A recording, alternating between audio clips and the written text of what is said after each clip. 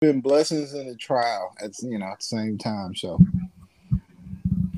That's life, man. That's life. But the blessings are there at least. So that's what we take solace in. But yeah, you know, yeah. I mean, in personal life, I mean things are getting better, but I've been getting news about family, getting sick and sometimes and passing. Like within the last year, on my dad's side, I lost was it three of my uncles and one aunt.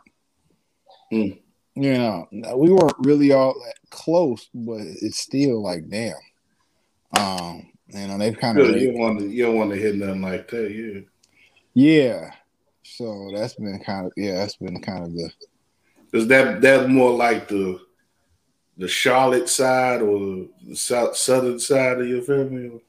if you want to call it, I don't know, the original, the Mississippi side. I mean, it's the Barksdale side, for lack of a better term. Well, I mean, yeah, well, it's that side of the family. Yeah, they've like I said, lost three uncles in the last year. Out of the four, because there was only four of them, with the exception of my great uncle, that was still living, and then one aunt. Mm. So Yeah, I feel like being I'm not an only child, but like I've lived a lot like an only child, but being like not having been part of a big family like that has lived together all their lives, like I feel for like people who have been part of that and lost like a lot of siblings, like my mom. Like yeah, it's down to her and one brother and one sister. It was like eight of them.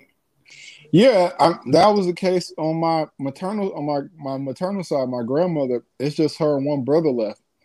It's her and then it's one brother who's based out here, Yeah. and he ain't in the best shape.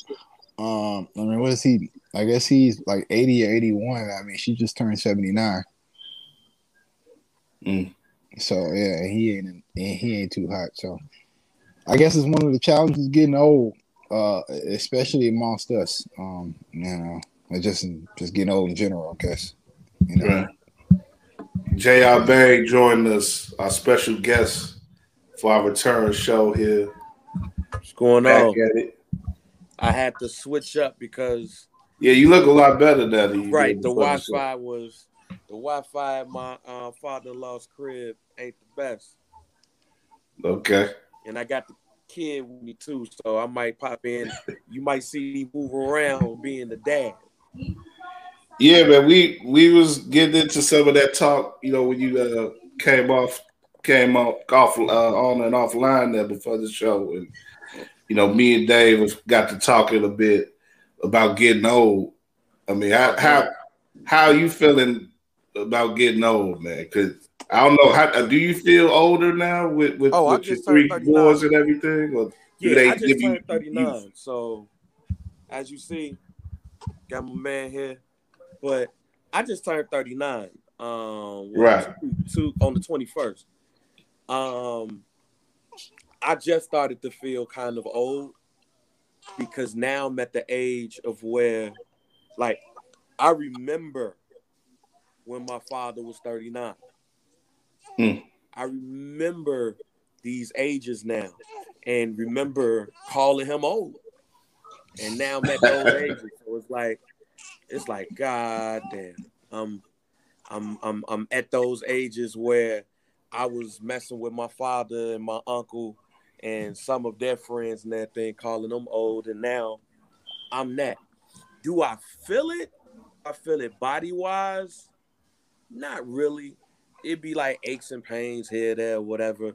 It's really just mind state stuff now because I'm at the age of where my father was at certain periods of time. Yeah. Yeah, it's you start to do some of those comparisons now and like life stuff and life stages and stuff, and it's weird. Like I'm nowhere on the path that my pops was. Like my pops had like three kids by the time he was my age. I don't have any kids. He was a military guy. like he was retired from the military, like just about when he was my age. I'm 37 now, and you know, I'm still like kind of trying to find myself in a lot of ways, but it's weird. Like it's like I've had a career and I've lost it.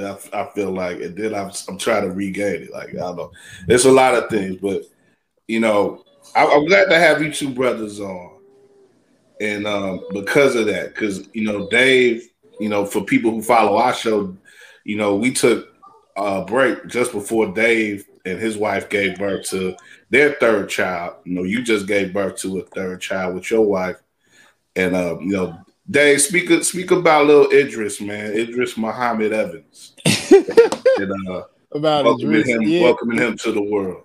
Oh yeah, I mean, he, you know, for a long time I did the Heisman on my wife about having a third child. I mean, our two, which are 6 and soon to be 5, was kicking our ass. So the idea of a third child for me was a lot of weight. So you know, I guess we got to a point where, you know, my wife's older than I am, so we got to a point where it's either now or never. And I guess last year we found out in the fall, we found out that she was expecting. And yeah, was it 5 weeks ago? He got here, and he's been healthy, thank God. He's been peaceful, which is really what you can pray for with my kids. Like I said, my kids are the equivalent. You know, if I had a kid, Vice Lords and Gangster Disciples, or Bloods and Crips and Colors, especially when it comes to bedtime, it's just like fuck going to bed. So, you know, I just pray for Idris to be healthy and peaceful. But, you know, because yeah, because that's all I ask for. Like, you know, everything else you can kind of manage. And like I said, man, he either gonna be the world's sexiest man or great jazz musicians, with their names. So you're giving him some, you know. Set them on a good path. I hope the jazz musician, you know, for more of his mother's sake than mine. You know, especially being with our cultural differences. You know, him being a ladies' man probably is not gonna fly. So yeah, I hope the jazz musician. I mean, Bang, can you give Dave any advice on raising boys since you got 3 of them? How many you got?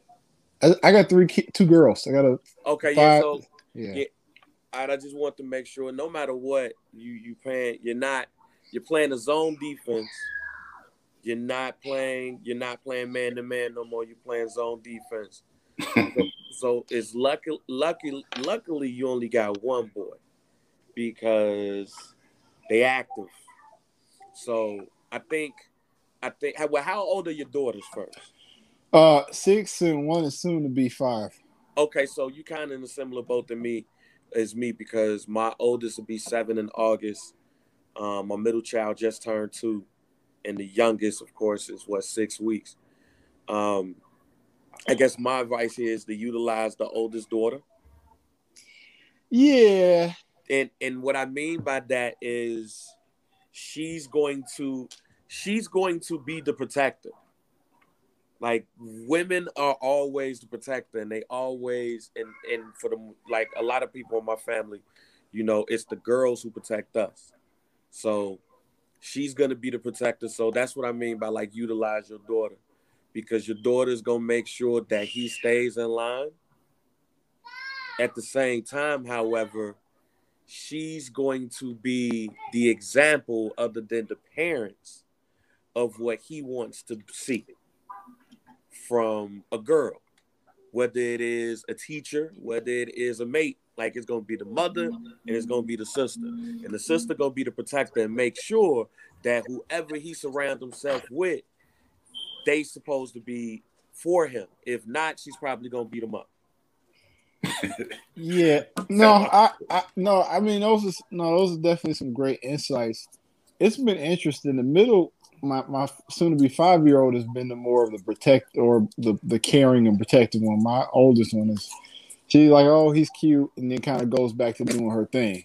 Like, she like, you know, we're during you know, I guess our holiday Eid 2 months ago, my wife got her a Barbie dream house, and like that's the only thing she's been like focused on. The oldest. So the little one is the youngest one is the one who's paying attention to the baby. Oh yeah, she got a Barbie. If she got a Barbie dream house, it's a wrap. Yeah, she don't really care about much else. That's like us with a video game. Yeah. Okay. I mean, it's good to hear y'all bonding over that. I'm looking forward to because Dave is out in California, so he's also there's also a thing of returning back here to Chicago, which I could see with you two, because Bang has returned permanently back to the city after a few years being gone. Dave ain't coming back permanently to Chicago for a while, if ever. I get the updates from my brother and my father, and every time I talk to my old man, like I get more gray in my beard. He be stressing me out. Well, are you looking forward to coming back though? Oh yeah. Nah, I'm going stir crazy here. Like actually, the wife has like a lot of her girlfriends are coming from Chicago here the week before I leave. And I told her I'm leaving the house because I don't want them to ask like those questions, like say, how have things been going? And I end up saying the wrong thing. So I'm going to like go take a drive somewhere when they're here. Cause like they'll ask, I don't know, women, like, I don't know, they're supposed to be more intuitive, but they ask like questions that are like loaded, and they'll be like, ask like, how are things going? And you have to like, you want to catch yourself and not say the wrong thing. So it's best for me to like remove myself from the situation, and I'm gonna go find somewhere to go take a drive to. How many women are gonna be in the house at that time? Man, she got like I don't know, like I nothing against you, but I kill to have numerous friends. 7 of them are coming from Chicago, like 6 or 7 of them coming from Chicago. Shit. Like her for like she's got like what did Jay Electronica say? I got back up like the Verizon man, like her friends come from everywhere they want to come see it. So, yeah. So yeah, it's gonna be several of them here. I mean, they ain't staying at the house, but they coming to visit. Oh, okay. At least there'll be sometimes where they be out the house. At least. Oh yeah. No. I mean, I don't know. It's always commotion. It's always a little bit of excitement here for one reason or another anyway. So, I mean, it wouldn't be that big of a deal for me. The only challenge is the closest relative I have is up in Crenshaw. And that's my 80-year-old uncle. And he's he's kind of in his not dementia stage, which was the other one, Alzheimer's stage. So, okay. Yeah. That the one who's been out there a long time, huh? Yeah, he moved out from Chicago back in like the late 60s or something like that. So yeah, he's been like in the same apartment for like 40 some years. So yeah. I mean, it's really he was kind of anyone who moved to California, to do their stint, they kind of lived at his house for a minute, his apartment, for a minute. He's like the underground everything then. Yeah, he's the Underground Railroad, Uncle Johnny. Okay. And you mentioned like driving. That's one thing that makes me think of the thing I put at the top of the rundown.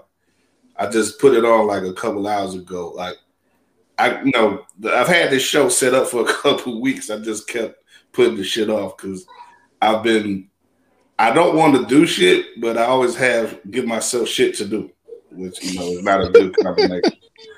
But anyway, we gonna get to some of the stuff. It's still just catching up, because like I said, we haven't done the show since late April, so we catching up in regardless. But one thing I guess I just want to get into off top here is the question is, are y'all getting back to doing regular shit? Like how is everything has been changing back to some sort of normalcy now. The momentum has gotten back. People are crowding spaces again, and people are getting drunk and acting a fool at NBA games and stuff, and and baseball games, fighting in the stands, and I don't know, but it seems like people have got the green light to act the way that they want to again. Whether you get the shots and you got your 2 shots or whatever, and you ready to go. But for y'all, how's the last week or so been? A couple weeks, have y'all been? Has it been feeling like normal for y'all? I got drunk on the 22nd, so yeah. On the 22nd, the day after my birthday, was the first time I was out since I've been back. Well, I won't say the first time I've been back. It was really the second time, but it was the first time that I just saw people. We had went to a spot in the West Loop, and my cousin had made reservations, and I'm thinking that he made reservations because they be wanting to they want you to make reservations because of the seating, and the 6 feet and all that stuff. I forgot the spot we went to, man, but it wasn't no 6 feet apart. They was out. It was lit. It looked normal. And then you start driving around in the South Loop, and you like, yo, it's back to normal over here for real. Ain't nobody care about no social distancing and stuff like that. I thought I saw something today that said the state of Illinois was going back to normal on June the 11th. And I was like, nah, we was back to normal a couple of weeks ago. So I think we all good. I felt that way when I saw the white girls fighting in the stands at Guaranteed Rate. Yeah, we back to normal. We back to normal, G. I got one shot.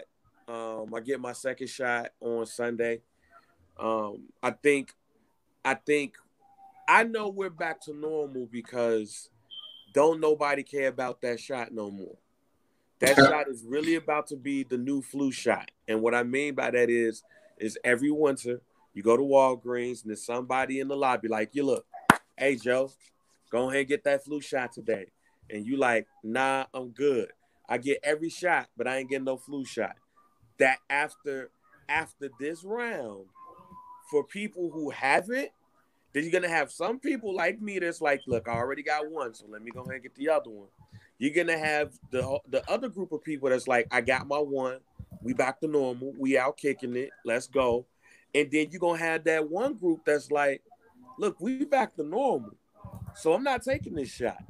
What you going to ask me to pull out my vaccine card to go into? No, we're not doing that.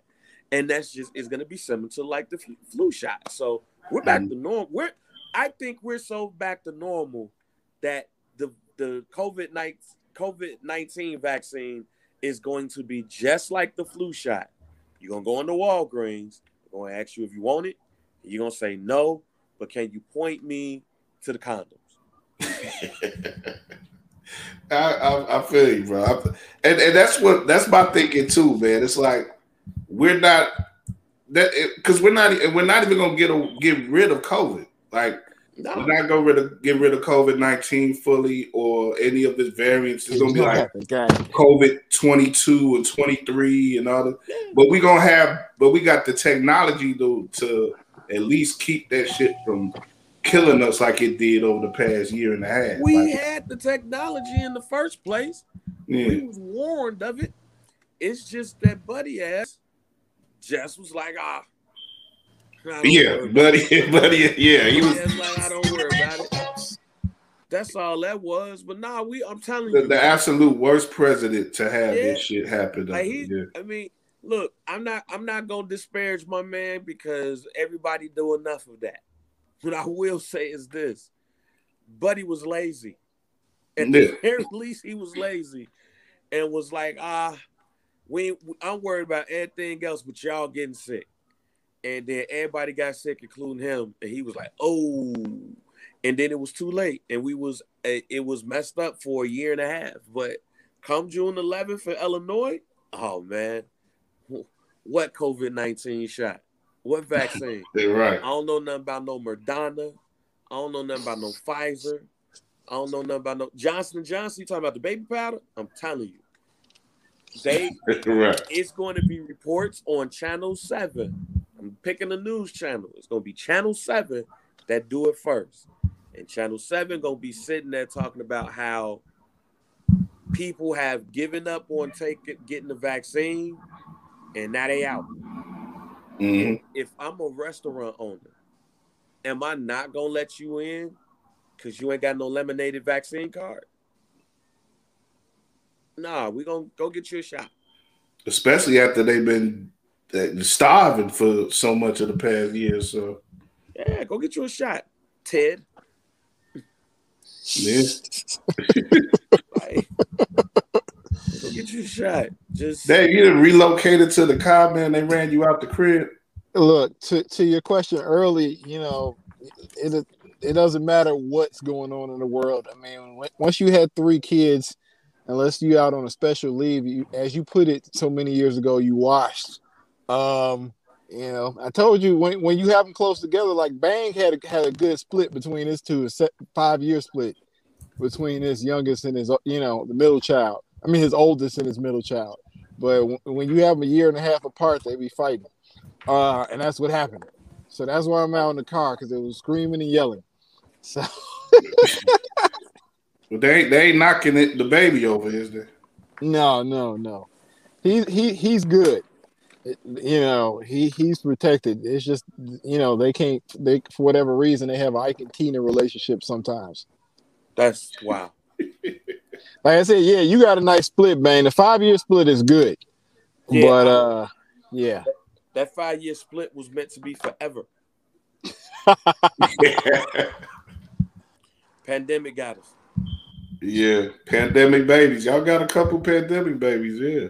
Hey man, they got a story to tell. In about 6-7 years.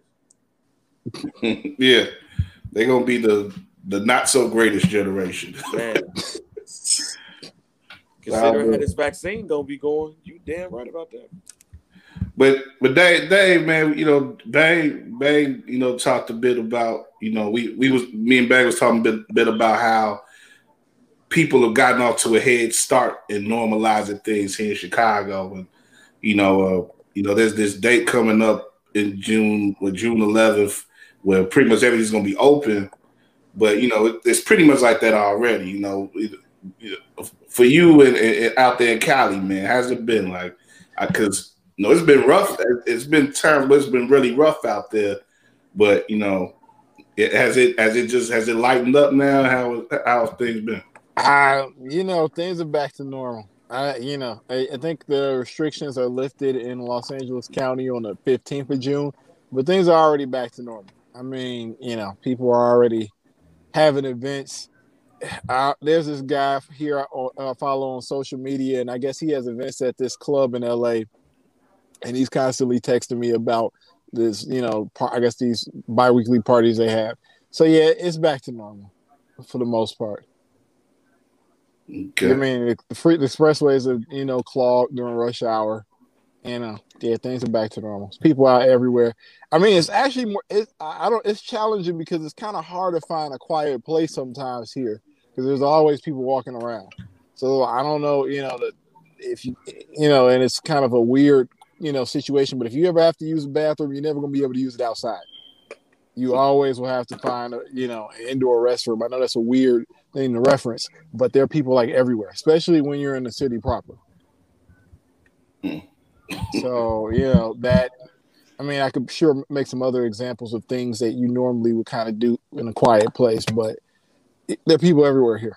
So, I don't know. It's been a while since things were slow. I say last year, maybe the early part of this year was the last time things were slow here. Yeah, when we left, like, we're in the DMV area, where we were at in Silver Spring, they took it extremely serious. Hey, I don't know if it's because the government and everything is at that, but they took it extremely serious. It was a couple of times I walked outside, it was nobody outside. And I mean, it's 1, 2 in the afternoon.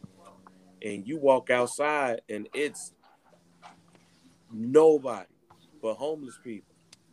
And they ain't asking for change. They wondering where you at. Like it was dry. It really didn't. It really started getting dry when some restaurants didn't take it seriously. It's this one spot, I can't remember the name of it, but it was right across the street from one of my homies' cribs. And he lived in a high rise, and he'd text me like, man, they kicking it out here like it ain't no pandemic. And this is like in April, May. But then you look at the little local newspaper, and they'd be like, restaurants shut down over COVID-19 violations. And when more restaurants and spots start getting hit with that, they was like, nah, ain't even worth it. We'll see y'all later. And it was fair. It's wild because like there really was times where it was like even in places like here in Chicago and stuff where should be active. Like I stayed last year by 55th Street, and now I'm like closer to 35th. So I didn't really see. I just moved up here like a couple months ago, so I didn't really see when things were dead. But I go around most, Brownsville, Hyde Park, or whatever, low end, and there was times when people had to be in at like 5 o'clock. Like, they just, Dave, remember we was talking about stuff when we was first doing the show about, the things that were like coalescing and coming together, like when the riots was happening, or the uprising, I like to say, and when you had the bridges were coming up and all this stuff, and like it was a lot. We've been through a lot in the past year, man. Wait a minute, all of that was going on during the pandemic? Yeah, when we just had a year ago where we marked the whole George Floyd stuff. Yeah, you right. Wow. And that was all. Yeah, that was all. Like that. Around this time last year was like some of the craziest shit, and you had like armies of people were getting together, cleaning up neighborhoods and strips on the south side, the west side, and it was really like we was trying to get society back together. Like wake up, everybody. You're right. It's like the last scene of Do the Right Thing or something. Like, take the money, Sal. There's been so much stuff going on that I totally forgot that it was about like a year ago when all this stuff happening. Because I'm in Silver Spring, which is 30 minutes away from National Mall in DC, and I'm looking at the news, and so I work in digital media. I'm looking at the news, trying to get stuff up real time posting, but then for the digital nerds out there, we looking at SEO posts, quality posts. Like it's one post on one of my sites that still get traction anytime there's something happen. Why they call the police 12? And it was funny because, and I laughed because it was somebody, I think it was a Starbucks, but they put fuck 12 on the wall. They spray painted it on the wall. And the news was like, we don't know who 12 is. But, yeah, it's like, I'm sitting there looking at CNN like, oh man, this is weird. Because you know what? You're right. Because I had said last year around this time, I'm not one of those people that look at this and be like, oh man, it's the end of the world. It's the end times. I just thought that this was like a page in the chapter in our history books. Mm. Like we officially had our history book moment. Like when we was in school and you see the history books and you be reading like, oh man, in the 60s they had the riots, in 50s they had Emmett Till. In the 60s, they had the riots, Martin Luther King and Malcolm X dying. And then in the 70s, you got the Black Power movement and all these things. In the 80s, you got Ronald Reagan and Reaganomics, and trickle-down economics and drugs. In the 90s, you got, especially the early 90s, you got the effects of it. In the 2000s, you got Y2K. But we didn't really have a history book moment until George Floyd go. So now when our students go to school, when our kids go to school, like 10 years later, they're gonna have George Floyd in the history books. Like Dave, you got kids and you got a 6-year-old. During the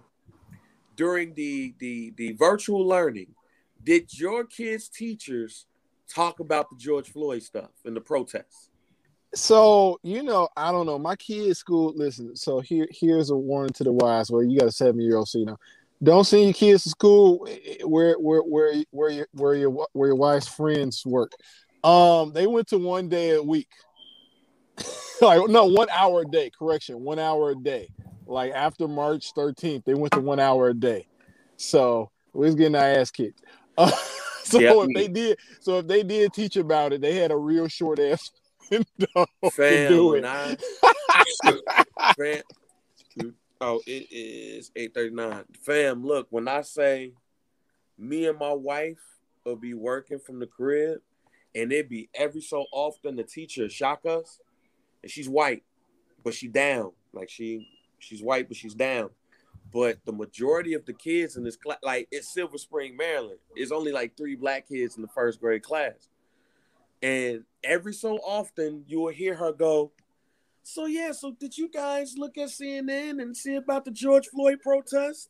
That's wrong what happened to George Floyd, isn't it? Like, yeah, then the kids be talking about, yeah, my mom was crying last night because she said this shouldn't have happened to George Floyd. Now, these are the white kids saying this. Mm. And me and my wife will look at each other like, yeah, what they over there talking about? Then she'll be telling them why they protesting.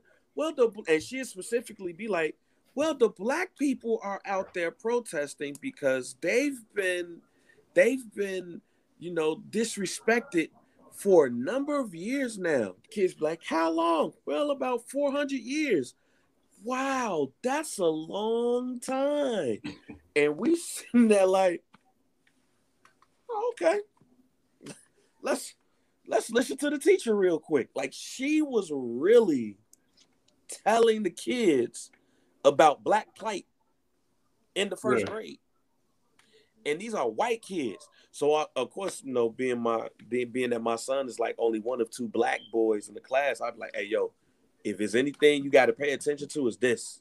Because I don't want you to be the black kid that ain't paying attention while the white kids just sitting there like, wow.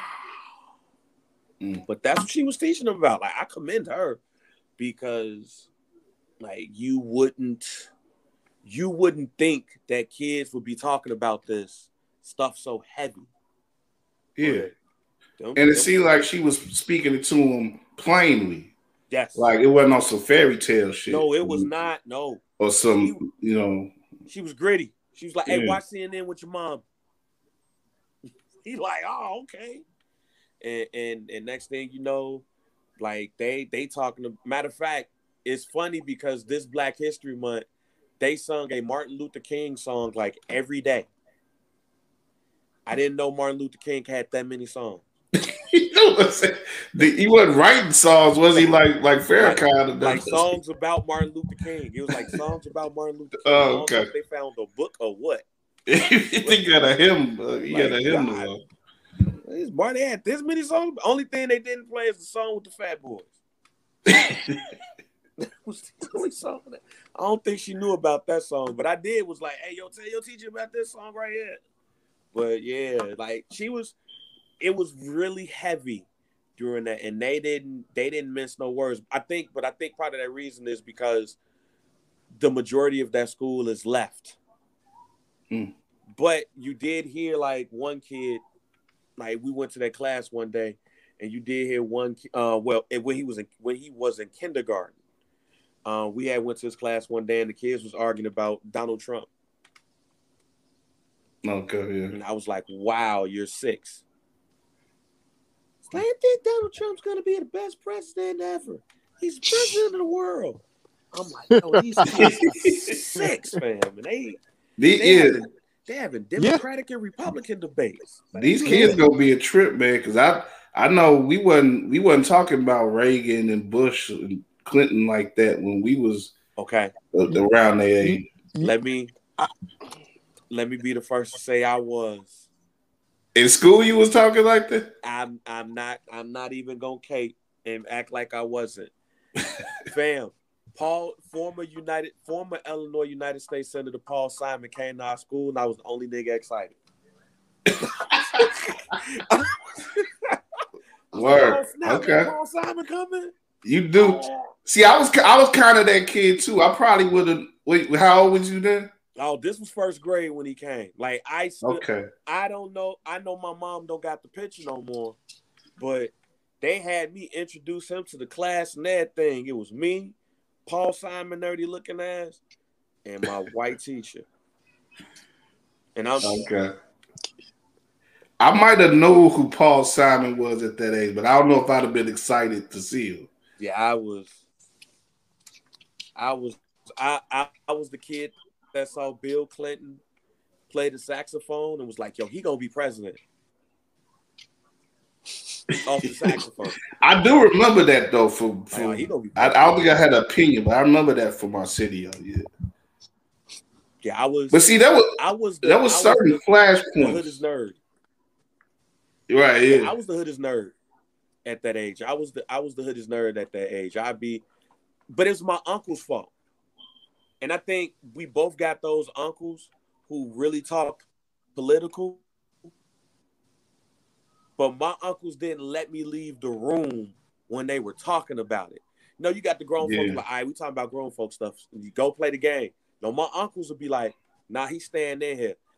Matter of fact, they'll tell all the other kids, like they nephews and stuff, they grandkids, oh now y'all go outside. Hey, Lee, come here. You sit right here.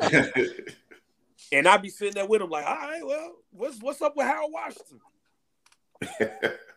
Yeah, they killed him. I'm like, oh, okay. They just telling all the conspiracy theories in front of you. You can take it. Hey, so what's up with Harold Washington? They killed him. Look at me. Yeah, they killed him, boy. They wanted him. Don't forget that shit. So barely wanted him out of there. They killed him. Like, I'm sitting there like, oh, okay. Can I play Tecmo Bowl now? No. So yeah. I do identify with that too. Because, like you said, it was the adults would just have the same conversations around you that they would have around when it was just them. And because I was always like just an observing kid, so I wasn't the type of kid who was like over energetic and would try to insert himself in the conversation. I would just watch and listen. So I was just like a fly on the wall with so many stuff when I was younger, and I got to observe and listen and hear information that a lot of kids my age wouldn't get to hear and observe. So that's sort of how I got stuff advanced for me at that age myself. I don't know if I was fortunate enough to have an uncle who was that woke at the time. But I got it through my grandfather, and even my oldest, my 60-year-old, she's getting it through the grandfather. Like they watch CNN and BBC here, and I remember as a kid watching Nightline with my grandfather, and that's how I kind of got it. Not as early as 6, but still, close to that age where it just having a, idea of what's going on as far as world news. The problem, I think, with the thing with Trump is, or my kid, everybody essentially, her concept is good and bad is based upon Trump. So it's like if she says like this person is bad, it says bad as Trump. That's like her whole metric. Yeah, it's a warp. It's such a warped thing. I don't want to go too far into this, but like with Trump really, in so many ways, ingratiated himself in society, and like the impact that he's had, like Dave, like you say, on our thinking of what is good and what is bad, or what is so many of these these polar opposites, these polar feelings that we could have, and emotions, and aspects of social life. Like when you think of a leader who is foul mouthed, and think of a leader who is just completely lacking any type of integrity and stuff like that, we gonna think of him now like he's like the definition now with so many of these things. But it was weird. It's weird too to think about how, like, he just, like I said, he ingratiated himself in society way before he was a president. Like, I watched this channel during the day sometimes, and they show these old episodes of Run's House, and like whatever, it's daytime TV, but I saw an episode the other day where Run, huh? I said you. What you say, man? You be on. I do be on Pluto, but this because Pluto put you on a rabbit hole. You be watching stuff you ain't even think you would ever be watching. Yes. Stuff you done forgot about years ago too. I watched the whole 3 seasons of American Gladiators in 2 days. Right. Like, oh, I ain't never turned to this. You right though. But right quick though. I was saying there was a scene where Ron was in his he was just in his kitchen reading a book by Trump. It was some goofy book that he put out about success or whatever. It was around the time. It was during the time that The Apprentice was out. Yeah. So it just made me think about how he fooled America and fooled our society into thinking in so many ways into thinking he was a viable anything when he was the exact opposite. And just by doing what he did. You know why though? It's the 80s. Yeah. It's only the 80s, G. I came to that conclusion when he talked about running for president the first time. I said, it's the 80s. That's all it is. Like, I can't even look at WrestleMania 4 the same. And that's my favorite WWF pay-per-view. Because they had it at Trump Tower. Yeah, you can't even, like, he in the front row.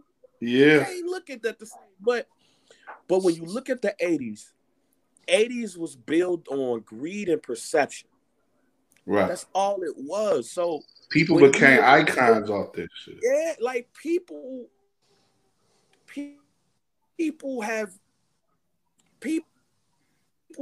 of his age or people who just been around in the 80s make money off business being in the news today. But he's probably one of your biggest celebrity Trump supporters. And we talk about Ricky Schroeder like NYPD Blue still popping. Or like Silver Spoon still popping. Like, because he made a stand against taking the bath. Ricky Schroeder, Scott Baio, all of them white cats from the 80s love that man because of perception. Yep. That's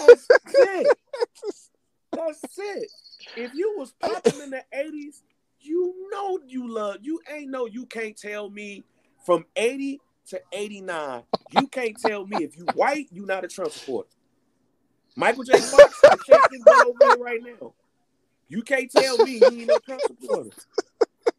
Okay, if you white and you was popping blood, Chuck Woolery. There's another one. Chuck Woolery loves Trump. When was Chuck Woolery popping?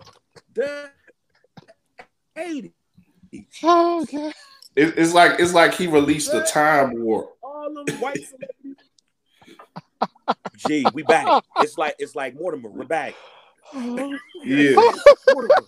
I'm telling you can, and it's a lot of them 80s cats. There's a lot of them 80s cats that's quiet, but they voted for that man, Dan Aykroyd. I guarantee you, Dan Aykroyd voted for Trump. If John Belushi, is he Canadian? Shit. Yeah. Shit. But anyway. Like, I'm telling you, look at all of the white people. I'm telling you, look at all of the white people who are Trump supporters. And look when they was popping. I guarantee you, it was between 80 and 89. Oh, God. Thank you for bringing back on. Thank you for this show. That isn't. I'm telling you, analyze it. I kid you not. I did that when he first talked about I'm gonna run for president, and you start seeing people. I'm like, man, they trying to get that old thing back. Then he run for president, and all these 80 come back. Well, he said to make God. America great again. He must have thought between 84 and 89 or something. That was a lot of people thought he was thinking about an earlier time than that, but No, apparently it was he that was not. the time. He was talking about them Reagan years. That's what he was talking about. Trick. That's why his whole platform was damn near a version of Ronald Reagan's trickle down economics. I was popping in the 80s.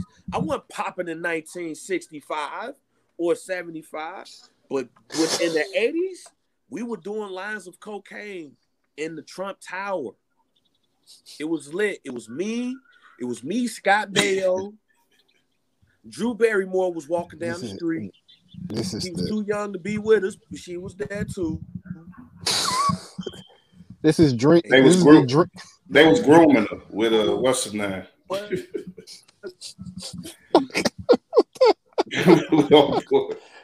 This is the Drink Champs version in the building. Jackson.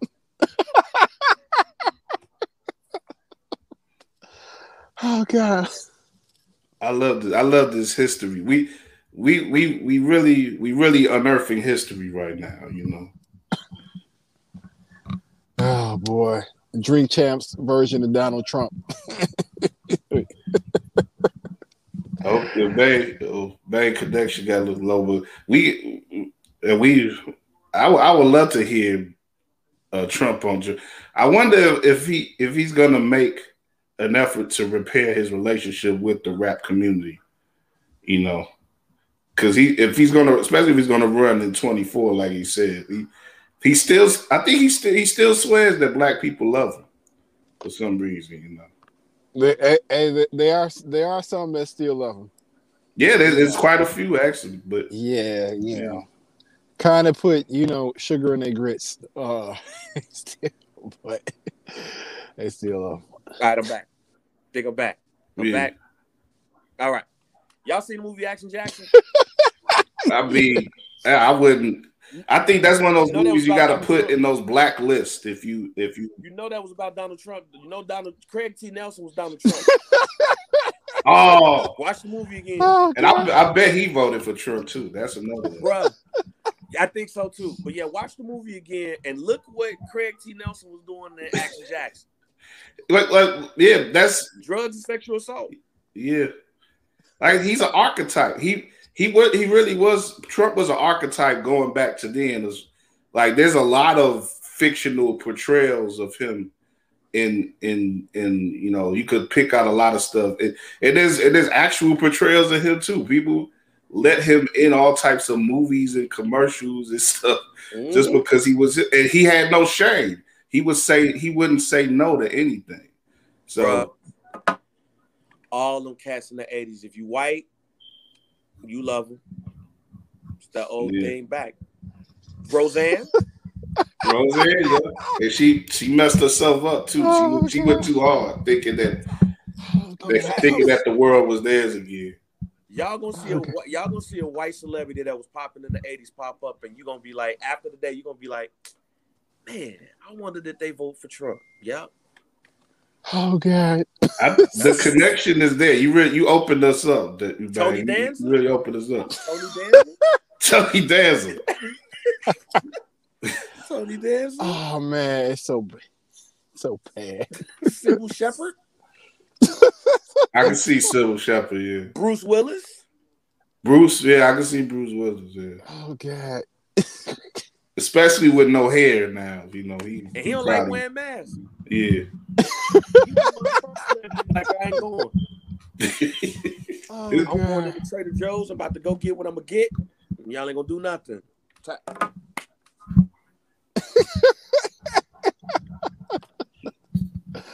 Oh God. Yes, I might. This is a breakthrough. I ain't wrong. Nah, I mean, you opened my eyes, man. I didn't think how deep it was, man. I could see the connection there. Man. But also, but I know I'm joking around, but it's serious. I'm very serious when I say this, though, even though I'm joking. But the other part about it is a lot of those celebrities was popping in the 80s, and because of Reagan's trickle down economics, that was the best time for them. Yeah, the best time for them was when Clinton was in office. It was when Buddy was not even when Bush 1 or 2 was in office. The best time for them cats was 80 to 89. They was getting money and doing lines of cocaine, having the time of their life. They was yuppies. Them yuppies, fam. Like Michael J. Like you said, Greed was. Yeah. Oh God! Like you said, greed was king, and it was all about getting yours and not really, giving a damn about anything else. And that's what so much of the conservative platform is. They barely want to give anything up to anybody. But you can't even they don't even want you to vote with any type of convenience. They go have it in some places where you can only vote for like an hour, on election day or something. And some of these places have it, if they can have it their way, like an hour. Like if you in a black neighborhood, you got to travel like 50 miles to go to go vote or some shit, right? Now with black people in Trump is what like black people idolize the fame and the money. Sure. So they put him on this pedestal because of the fame and the money. And the 80s was all about that. So when you saw that and you saw him, it was like, all right, cool. It's just that a lot of black celebrities, especially the ones that was popping in the 80s, was like, oh man, I didn't know he ain't like black people. Cause we was kicking it. Yeah, he liked you because you was rich. Yeah. He didn't like me. He didn't want me in the Trump Tower. He wanted you. Like Mike Tyson. I don't think he got a racist bone in his body. No, because you rich. So he don't see color for you. He see money. Right. So, but even some of them, like, hey man, I don't trust Alfonso Ribeiro. Why not? What show he come from? Silver Spoon. Silver Spoon, yeah. Ricky Schroeder crazy. Oh God! Started doing some research tonight. Now they gotta go down to 80s time. You gonna be going. I'm telling you. If you was popping in the 80s, I don't trust you as not being a Trump supporter. Now let's look at the 90s. One of the biggest stars in the 90s was George Clooney. Who was president during the 90s? Clinton. Yeah. Who he be rocking with? Democrats. Yeah. A lot of them popping 90s celebrities. Democrats. Definitely. It's a little bit more. That's complicated. Because Clinton won shit for some various reasons too. Right. Well, that was a certain hedonism that came with Clinton. I mean, I ain't talking about him getting, blowjobs. I'm talking about the crack laws. I mean, that's what I'm talking about. The crime sentencing. That's what I'm talking about. But yeah, I mean, in the end, a lot of that's neoliberalism is a lot of what that stems from, and a lot of that doesn't really benefit black folks because it's just about. But he was a centrist too. He was a centrist by nature, and a lot of people even put that on Obama as being like a guy who was trying hard to unite and find a middle road instead of just being all the way on one. Because the Republicans and the conservatives that get in office and get into the major offices, including president, they all be dead on that right side. But the Democrats, in order to get in the office, they got to be getting towards the middle somehow. They can't just be like a leftist. Like I said, ain't gonna be no Fred Hamptons in the White House. Ain't gonna be no, ain't gonna be no. The closest ain't gonna be no Bernie Sanders in the White House. So, I mean, that's the closest you get with a white man. I give Biden a lot of the shit he's been talking lately. He sounds like he got a little bit more backbone than Obama, but in context, it's been some crazy shit that occurred post Obama. that didn't, we don't. It's kind of hard to say how Obama would have acted if January 6th happened, if George Floyd happened while he was president. Man, if January 6th happened when Obama was president, Obama be dead. Let's keep it a buck. If January 6th happened when Obama was in office, Obama been shot dead. Mm. I'll bring this. I was gonna say that made me think of a bit. I saw Joe Kilgallen put up a bit on IG talking about how lazy millennials are because nobody shot Obama or Trump. They did okay. He started it out talking about like somebody said to him like this was the most divided America's ever been. He was like, what about the Civil War? What about the 60s? And he said, nobody in the past 8 years, past 8-10 years, nobody even got shot. So I'm glad that you said that. I know that was a skit, but I told my wife, I said, man, do you realize like ain't nobody been shot at since like 1980 that we know of? Like, yeah. The last assassination attempt that we know of was in 1980. Yeah, Reagan. Yeah. I don't think nobody about that life as far as doing that. But because the Secret Service ain't got that much better. They ain't that cold. But I mean, I wasn't, of course, at the Capitol, but I was in Silver Spring when January 6th happened, and I remember hearing the police going in that direction. And I remember telling them, like, man, there must be something going on. Then we turned on the TV, like, well, these white people going crazy.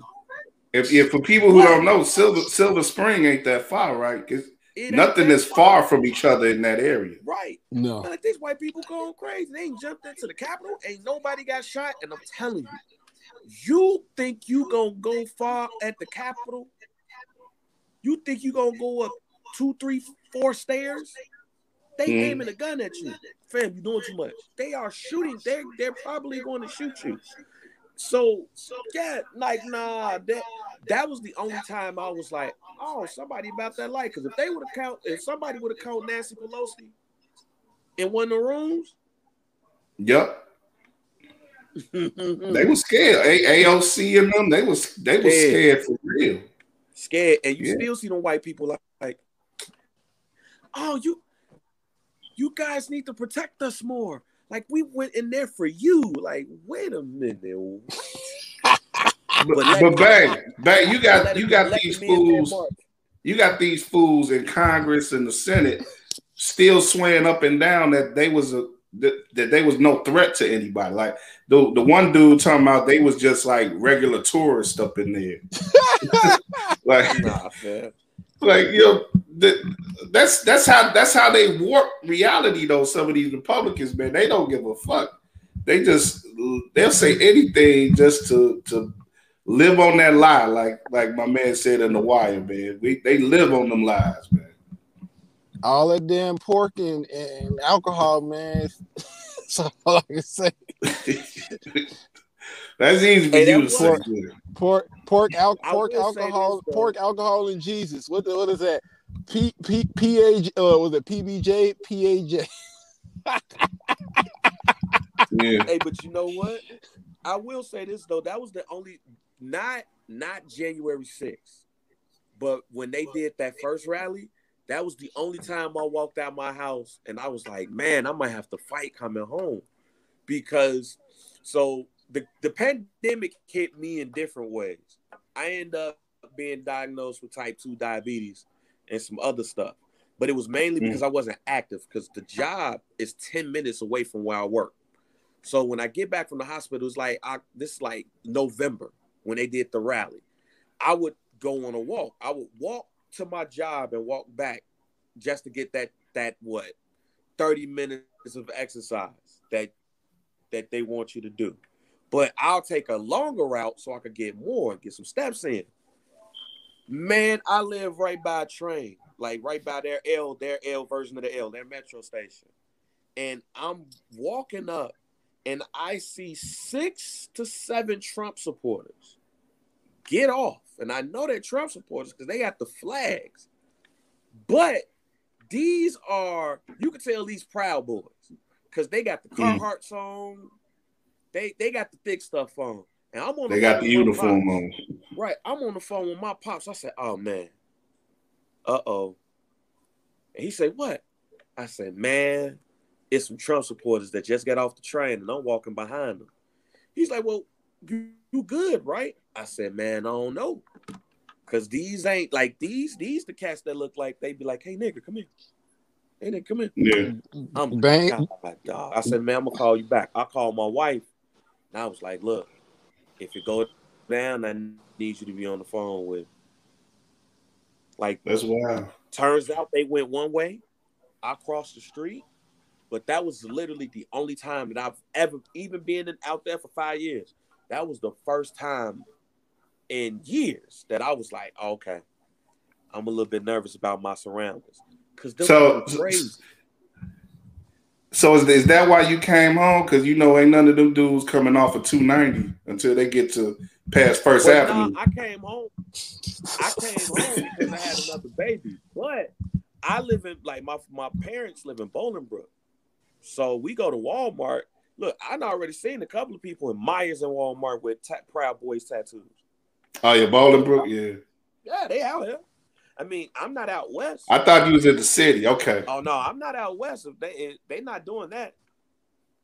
Yeah, that's what I'm saying. That's why I'm glad I live with my black folks and because ain't none of that action around here. Hey, look, Enrique Terrio, what was it? They just got you guys to tell him what is he, Cuban or Dominican? Just tell him you Dominican or Cuban. Man. the leader, the traitor. Yeah, just tell him you know. Be Dominican, me Dominican. Yeah, yo soy Dominicano. Yeah, yo soy Dominicano. Yeah. but let's because I'm only giving us about 20 more minutes here, but we definitely gonna get you back on the show, man, to talk some shit, man. Appreciate you, bro. Especially when I'm about some real good Wi-Fi, because then y'all can really hear about 80 celebrities in Trump. Right. We gonna keep digging into that. We gonna do some more research. If Mr. Drummond was still alive, Mr. Drummond, yeah. Who knows what he had those boys doing when the cameras weren't on them. Hey man, at least 2 of them was doing cocaine. Yeah, he didn't have a positive impact on their life. They should have stayed in Harlem, man. They could have stayed in Harlem. His daughter should have went with him too. She knew where all the good stuff was. But very right quick though, man. I just wanted to get you.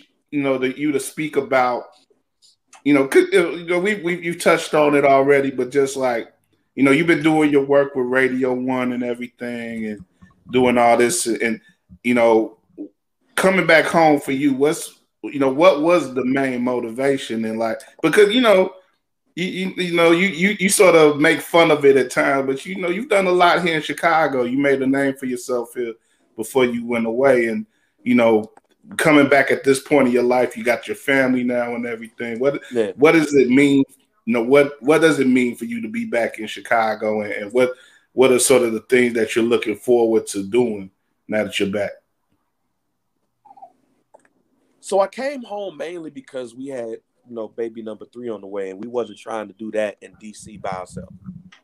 Like it's already hard with 2, but then you got 3 and it's just you 2.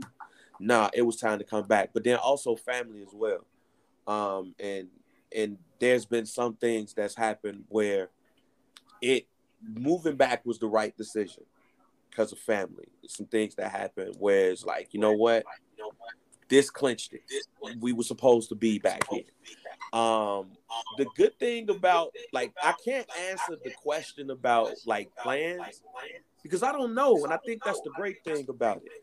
I know I don't want to do what I did when I was here before because I've grown since then. I've been away for 6 years. I went from St. Louis, went from here to St. Louis, and then St. Louis to DC, and spent 5 years out there. I've learned so much on the business side, but also I've also learned, the funny thing is I also learned that a lot of the stuff that I was preaching at ICB was correct. So there's some people that I definitely look in their face and be like, I told you. Because like, for example, I was telling people about podcasting in 2012. And I got told not to do that in 2012. And now look what we're doing right now. Yeah. Well, you know my guys listen to you. That's part of why I got the podcast. So yeah. Because the mods in there was listening to you. Yeah, like you, like first, like the Mons, the whole Regal Radio crew, like you, like with them, around them, like people like Tony Gill, who me and Tony used to get in the endless debates when I teach a night class. Like those people not only listen to me, but like I know they listen to me because they tell me, but also like they're going into buildings and people are telling them the same thing. It's just when it comes to urban radio, it's different. It's difficult. It's harder. Yeah. And people think, you know, I just need to sound good, get up in there and I'm straight. And they don't understand like there's so many jobs in urban radio. Like sports media, it ain't a lot of jobs for us because it's a lot of white people. Nope. Like it's a lot of white people that's gonna come up in there and get that spot. Like, let's be real, it's gonna be. I mean, this is no disrespect, but it's the truth. I had said this to Sean Davis the other day. How when it comes to sports radio, there's a lot of white people that don't understand how privileged they are to be in those spots. They probably didn't play a lick of high school sports. Forget college. They probably didn't play a lick of high school sports. They ain't play no college. They ain't play no high school basketball, no high school football, no soccer, no badminton. All they did was hoop at gym and then they backyard at home. But they gonna get you could get that kid right there, and then you could get. I'll throw a name out there. If Amari Sawyer at the same age as some of these cats was interested in doing sports media and he ain't getting none of the trouble, high school star, All-American, all those things, they're going to go with that white boy. They're going to go with the white boy. I don't know what it is when it comes to sports media. But it's easier for a black person to get into sports media than it is the urban radio. Because you're going to have where do you go when you don't have the mic at the studio? Like y'all, I get you on that. I get you. When y'all did the Regal Radio thing and y'all had the site, y'all created a lane for y'allself where those stations had to pay attention to y'all. You forced your way in by not really forcing your way in. You was like, I'm just gonna do my own thing. It's hard to do that in urban radio, and I'm a perfect example for that because I did the WindyCityUnderground.com thing for 5 years, and then I had people in high places said that I won't hire him because I didn't make him. But I did make a name for myself where I didn't become an on-air personality, but I became a digital manager. And I'm staying there. I'm not doing that side no more. I found my lane, I found my call, and I found what I can do. But now I'm glad that I'm back home because I don't really have a plan to say, other than my podcast, of course. So Some Dude Pod with Mike B, First Black Champ with Cam from the Port. I'm helping Cam from the Port and Mike Jones with Banging on Lunch Tables. I'm talking to one of my old homies. I won't throw it out there now, but we might be reviving something that I did at WindyCityUnderground.com. But other than the podcast and stuff, man, I'm free. I'm happy. I don't have to go to no rap shows and be around rappers, even though it's cool. Like I ain't got to do that no more. I ain't gotta host no shows and events. Like I'm good with that. Like I'm 39 years old with 3 kids and a wife. I'm trying to be around them and do these pods and make money off of that. Anything after that is really just like house money. Because as we talked about before we had got on, like I'm too old to be with these cats at the at the listening party. I'm 40 years old at the listening party, listening to the newest selections from Polo G. I'm good. I'm straight. I'm good on that, and I'm very comfortable in that. I mean, and yes, you have other radio personalities who are older than me that be in them spots, but I'm not on those stations, so I don't have to do that. Like, I'm comfortable with doing what I'm doing right now, and I mean, the only thing that I might do is possibly try to teach again, because I think I was a dope teacher. And do my teaching, I have a nice tree that you on, all of the homies are on the sports side, and then like people like Ricky Rampage, and my girl CC and others on the urban radio side, and then Domity is on MTV. So like that's a tree that he's part of my tree. Like that's part of my tree, and I think that people don't understand what we did. And I'm grouping you and everybody else into. I don't think people really understand what we did. And honestly, I don't think we really understand what we did. I don't think we've had the time to like just sit down and look. I'm still trying to figure it out. Sometimes it's like, but it was a moment though. It was a moment. And when we were all, when y'all were doing what y'all were doing on LaSalle, and we were on State Street, we had people like every weekend. There was this I keep using the word coalesce, but people was coming to those studios for real shit and doing real shows that was rivaling what was on terrestrial radio and what was on satellite radio. And like if it was a fairer world, you know, fair don't get you much in this world, but I think a lot more of us would be sort of getting a lot more attention than we do. But that's just life, and you got to find things in life that satisfy you, and you got to find it's hard, but you got to find those things that satisfy you and enrich you, and those connections often don't come in, in that things that you most obsess about. Man, they look, come from. I found my wife in that building. Yeah, like she was doing financial aid, and I walked in the financial aid office, and we married. That's what I'm saying. Like you weren't, like you didn't. It was a part of what you were doing, but it wasn't like. It wasn't like, you were doing your morning show and, because you did the morning show, you found it. You found her because you found her. Yep. And that opened up so much to you in your life that, has made you feel, and I'm so happy that you feel the way that you feel now and that you feel happy and fulfilled. It's house money right now. But one thing I will say is I think I'm more proud of the fact that how everybody is doing more than what I've done. Yeah. Because I knew I was going to do something. But I do feel like when I used to see y'all jump on the Jared Payton joint on CLTV, I'd be like, yo, all right. Yo, okay. It's lit. Or like when I used to see cats doing night shows, because I pay attention, see cats doing night shows on the score. Like, okay, they on. All right, let's go ahead and get it. See cats on TV, see cats, on print. All these things, like that's what made me feel good, because I was somewhat a part of y'all getting there.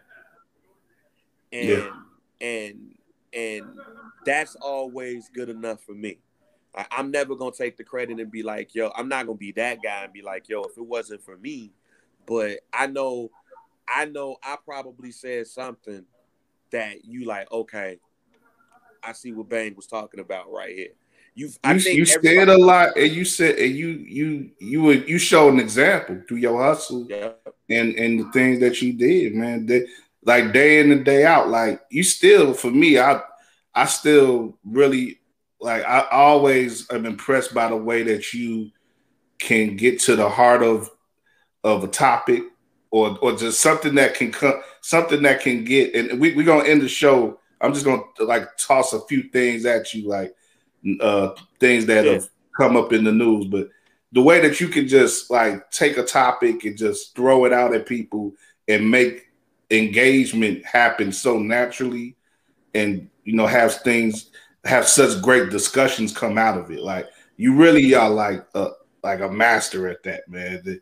And I think that's part of why you've been doing what you've been doing. But that type of thing is valued online, and it's made people's careers being able to do that stuff. Yeah, I learned that from my uncles though. Just like what we had talked about earlier. Like my uncles would pull me in the room. I'm 6 years old, talking about politics and stuff that I probably had no business talking about, but I'm going back and forth with them. So if I'm 6 years old going back and forth with 50-year-olds and they're allowing me to, come on, man. Right. That ain't nothing. I just try not to. I'm just moving away from the debate part of things. I've been moving away from that for a while. Like I think debate shows have messed us up. And it's funny because the man who basically created the format just got signed by the WWE. I just shared my Facebook page. And I was like, yo, is WWE I should know you knew that, yeah. Yeah, but like I try to remove myself away from that type and try to make you think. That's why even when you listen, like if you listen to Some Dude Pod, I'm playing devil's advocate a lot just to make you think, like, is that really the route you want to go? Like, think about it in this way. Like, I hate standing, and that's why I get mad at J. Cole fans or stans. Like, because like it's context to everything, and I think people miss a lot of context because they want to be right. Like, get the context first. Like when homie said that J. Cole ain't never made no wax song, I was like, that's a lie. That's stupid. That's just not intelligent to think. Like there's no artist who have made nothing but good songs. Every artist has made wax songs. Even Stevie Wonder had a song where he was like, no. No. Right. Like, but nah, when you 30 plus years old, fam, stop caping for rappers. Like it's okay. Like you're 30.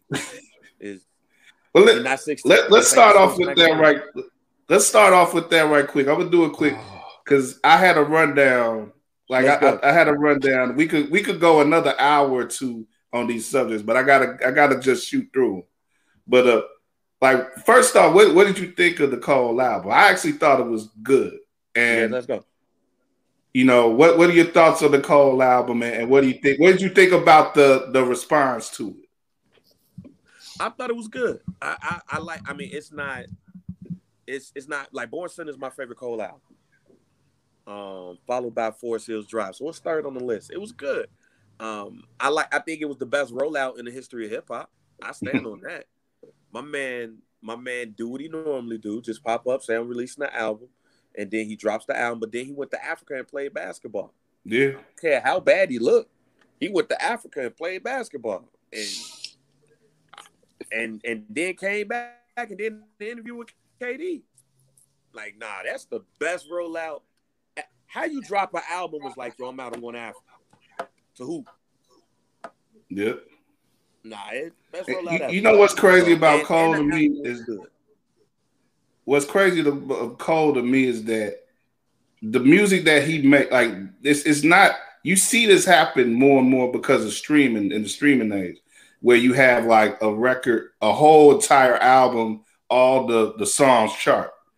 But Cole, all the songs on the album charted in the top 40, and like a few of them is top 10. But for him to make the music that he makes, I just don't understand. Like, what is it about him that he installs in his fans that allows him to make the music that he makes and chart and have the success that he has? And like I said, it's not the stuff that usually does that. I mean, really, only a couple people do that, like Drake and Cardi, a couple people do that type of stuff because he know his demo and he know his fan base.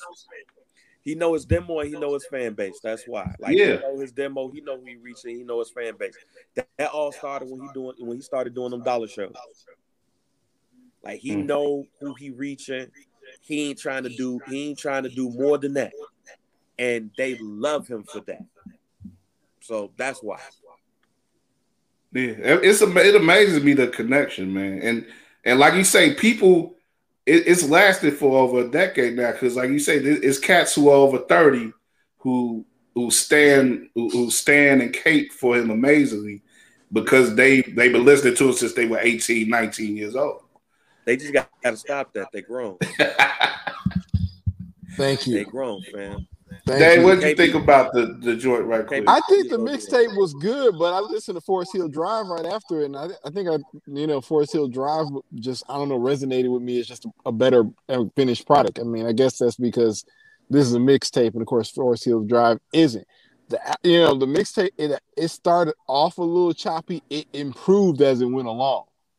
I mean, that was kind of my experience with it. I mean, but you already know I'm a harsh critic anyway, so I'm probably not the and the fact that there are people standing over J. Cole is still a hard one for me.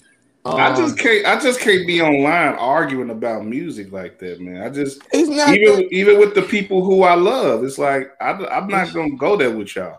He's you know what I get into people fights with argue with people online for is like, I don't know how it is for you guys, but like I follow the food posts, and like I see people that say like shit's in Chicago, but it be in Lombard, and there's a certain group of people, and I ain't gonna name them out, that always do that shit. Like they'll like say they'll name a restaurant in Chicago, or they say, oh, I was in Chicago, went to this restaurant, but it was in fucking Lombard, and for me that's like, I don't know, for me that touches a nerve, and I'm like, Lombard is not fucking Chicago. Why do you keep why do you keep trying to make the connection? Yeah. I mean, motherfuckers, out here don't call Orange County, and Orange County don't say I live in Los Angeles. They say I live in Orange County. So it's just like, it's the same difference in worlds. I mean, there's nothing in Lombard, that makes you think about Chicago. People move to Lombard who are scared of Chicago, who don't want to fuck with people in Chicago. I mean, and we honest about it. I mean, that's where you go when you want to be away from Chicago. Really. I think for most people it's a shorthand, and there's a ready identity that's there that doesn't come from saying that you're from Lombard or Downers Grove or whatever else you may be outside the city. You can brag on having the best school districts in the state. You can brag on not have to, a lot of other shit. I mean, you don't have to go and take, I'm from Chicago or make a false association. I mean, I don't know. And that's one of the few things I get into arguments online. But to your point, arguing over the best rapper, I definitely kind of steer away from those, and especially because you're never gonna come to a consensus on anything with that. No, and I think you should stand on somebody who's better than J. Cole. I think he's improved, and I mean, and Bang mentioned Born Sinner. Honestly, Born Sinner felt like when he finally started to improve a little bit, because he was like his first couple of albums was like in kiddie stage. Yeah, I felt like they were really like. I've rarely listened to anything of his before Born Sinner. Like that was the first time I even really listened to him, that was because of the Tribe track that he sampled with Lamar. So, that's what got me to listen to it. But he improved. I think from Born Sinner on, but the first two albums, I don't know, they felt very kid, not or to engender to younger people, even in him, the younger crowd. Yeah. But when you talk about stands, though, Dave, it's all about when artists hit people, because when like they say, these people who listened to Cole when they were 18 or 19, and they were letting go of their hoop dreams, and they was listening to him rap about flunking out of St. John's or whatever, they was like, oh, that's my dude. They identify with him in such a way that, and they've grown up in certain ways with him too. So it's sort of like that's just that this connection beyond just listening to an MC who was lasted and stuff. Right. Well, you know what? Somebody, and my wife pointed this out. She mentioned like the people born in the first 5 years of being millennial, I guess 80 to 85, they call them geriatric millennials. And I think that's where the line is. And Sure. I think that like people like kind of the 35 and under crowd, the mindset is a little bit different versus those who are like in the 36 to 40 age. And I think that's also a part of it because nigga, I listen, like in college, I love Kanye, but I don't stand with him now. I mean, he's done so much to force you to not stand him. Yeah. But speaking of Kanye though, it seems that Kwame Brown may be just as much of on the right as Kanye is. Have you been up on that bang? Because no, sorry. Yeah, everybody. Yeah, it got repetitive. But the thing with him is that people started to look more into his YouTube page and see him doing interviews with like Sheriff Clark and all these idiots and stuff. And, like he's. Wait a minute, I ain't went that far down the rabbit hole. He did an interview with Sheriff David. I believe if it's not him, it's somebody like him. I know he did one with Judge Joe Brown. No, that's what I'm thinking about. Oh, you scared me, that's man. If he did that, I was never gonna listen to Buddy ever again. I hate that man. I mixed Clark up with Joe Brown. My fault. But he got some shit like that though. I said it on the pod this week that I don't think I think we was fed a narrative about Kwame Brown, but the reason why we was fed that narrative is because of Michael Jordan. I don't think Michael Jordan was flat out telling people to be like, yo, talk about Kwame Brown. I think what it is when you drafted by the best player ever, and you're already gonna have a target on your back, but you already gonna be back. Your back is already gonna be against the wall because Michael Jordan drafted you. Now I been knew that Mike wanted Elton Brand, like because if you actually look back and think back. They were talking about Washington possibly trading that pick to the to the Bulls for Elton Brand. Like they had mentioned that, but then they was like Washington's gonna go with the pick. And then living in DC, I found out how much Abe Pollin and Michael Jordan didn't like each other at all. Like you would think it was a match made in heaven because they need to sell some tickets, but you'll find out like not only that Abe Pollin didn't like Michael Jordan. A lot of DC people hated Michael Jordan too. And he's like, nah, you're doing too much, buddy. Get out of here. Like one of my homies at the station was like, I know Michael Jordan, your man's, because he was with the Bulls and from Chicago. And I was like, damn, it's like that. Say all that to say this. We was fed a narrative that he was a bust. And I don't think he was a bust. I think he was serviceable. I think it's levels. It's bust. Then you got that serviceable person that ain't quite 6 fouls, but they'll come up in there. They play some good defense. They give you a couple of rebounds. Probably give you 6 to 8 points. He was destined to be a journeyman because he didn't have the heart. Do you want that if you're number one? No. You don't want that as a number one pick. No. Yeah, you don't want that as your number one pick. However, he spent 13 years in the league. The way we talked about that man, we supposed to be talking about Anthony Bennett and Michael Olowokandi. Right. They get those are busts. I have no idea. Well, the reason why they get passes is because Michael Olowokandi was drafted by Elgin Baylor and with the Clippers, who notoriously make bad picks. And the Clippers, the Cavaliers drafted Anthony Bennett. We don't care. And that draft was terrible. But Kwame Brown. that whole draft was bad. Yeah, that whole draft. But Kwame Brown gets drafted by Michael Jordan. Instant boom.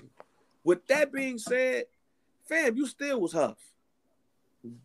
Nobody said nothing about that man. Like, nobody said that man was a hoe. That, like, or nothing like that. They didn't disrespect him as a man. They just disrespected his basketball game.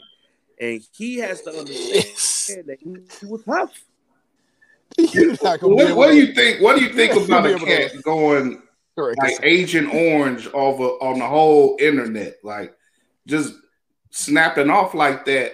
It was because like the original stuff apparently that he was responding to on the All the Smoke podcast wasn't that offensive, but it seemed like he was responding to 20 years of being talked about in the way that he doesn't appreciate being talked about. You see that movie with Michael Douglas? Falling Down. Falling Down, yep. That's it. That's it. It was just one day. Just one day. It was something minor with that man that just triggered everything.